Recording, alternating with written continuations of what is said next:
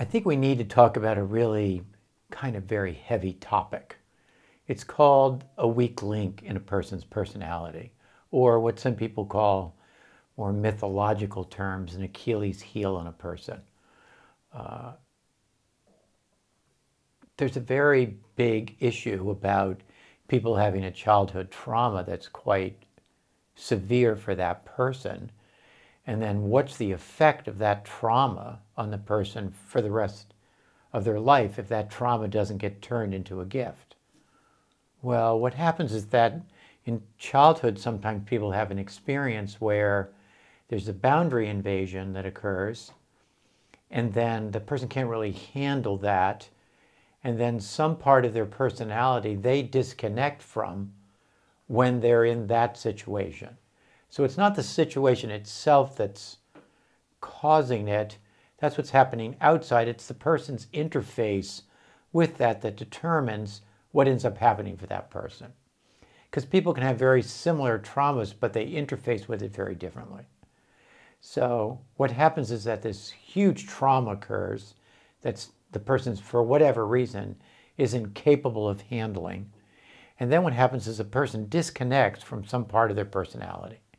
Now, I think people have 16 genetic personality types, and I think somebody's born a particular type. So then they have all these other 15 parts that are not so 24/7 affair, but they're still parts of a person. And some people have developed more of these parts of their personality than others. But when you have a trauma, you've disconnected from some part. And now that part is thwarted from developing. Well, when that part's not, you're disconnected from that part of you is a source for another part of yourself. In other words, you remember that in terms of talking about muscle groups. If you are going to stretch your bicep, then your tricep has to shorten. And if you want to strengthen your bicep, your tricep has to lengthen. So if your bicep is your target muscle group, the muscle on the other side is really the limiting factor for either strengthening your bicep or stretching your bicep. So those are called balancing muscle groups. So we'd say that your bicep, the source for your bicep, is actually your tricep, and vice versa. So when you have a personality part of you that you got disconnected from, then what happens is that it can't actually be the source for the balancing muscle group. So say somebody was sexually abused as a child. Well, that part of them then that they became disconnected from, they disconnected from a part of themselves in response to that trauma. Then what happens, that part of a person is balanced by the thinking part of a person, a kind of very problem-solving psychological part of a person.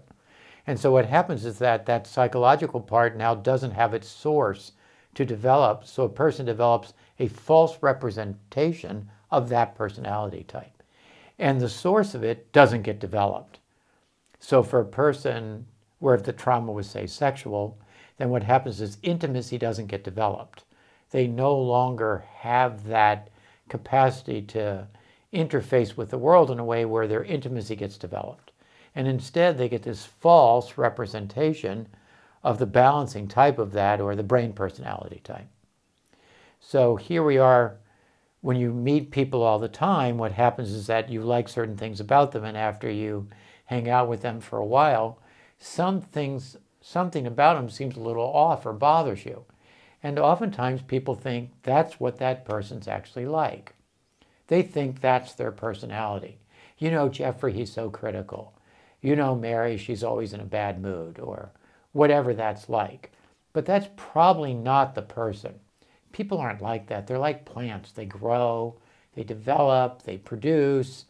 That's what a person's really like. So when they're stuck in something, I wouldn't kind of assume that's the person. And in other words, if you meet somebody and they're really critical, then it means some part of them isn't developed, and they're instead of being ambitious, they're hypercritical. So if you have a car and you have a flat tire, you don't throw out the car or blame the car, you fix the tire. So when you meet somebody and they're not particularly functioning in a certain way, why throw them out as a person? Why don't you just assume some part's not working? and fix that part. In other words, reconnect them to the part of them that when it doesn't work, it creates this irritating part for you. So that, for most people, is not just generally true about personality traits, it's true about a childhood trauma. And so what happens is that when you identify that in a person, and you can identify that physically, because physically that shows up as scar tissue in one of 16 muscle groups, one of the 8 above muscle groups or one of the 8 muscle groups below. And when you do, and the person starts to naturally stretch either by self-stretching or by assisted stretching, they start to remove that scar tissue out of their body. And then that trauma that was housed in their body, you're starting to remove that trauma. And when you do, that person starts to get connected to what they were disconnected from for whatever reason during that trauma. They did that. So there's 2 things that are really important here. And one thing is that the trauma itself, you don't want to blame the trauma itself. That's obvious that that caused it. But your response to it is like your only gateway to change it. So the real issue is like not the details of what happened, but what was going on with you when that happened to you. So in the case of, say, a mental abuse, a person stops associating. If it's a physical abuse, they stop relating. If it's a spiritual abuse, they stop connecting. And if it's an emotional abuse, a trauma this way, they stop attaching. So that's their response to it. So knowing more about the event isn't going to free the person from the trauma. That does help. What helps is, did it make them were they really sad after that? Did they feel bizarre or messed up in a certain way? What's going on with them? And that's the part that now needs to be developed. And if you develop that part, you take that intense trauma and you turn it into a gift. And a gift that's way beyond anything you would have ever imagined developing. So when you want to develop a garden, an organic garden to grow your food, you create incredible compost for that food to grow out of. Well, that trauma, that intense childhood trauma is like compost. And if you know how to transmute it, you can create a gift, a talent, an intelligence, a relating style, and a form of emotionality, a spiritual value system that far exceeds what most people will actually be able to develop in most cases. And so instead of thinking, oh, I had this trauma and so now I'm messed up, we're like, oh no, you now have an incredible opportunity.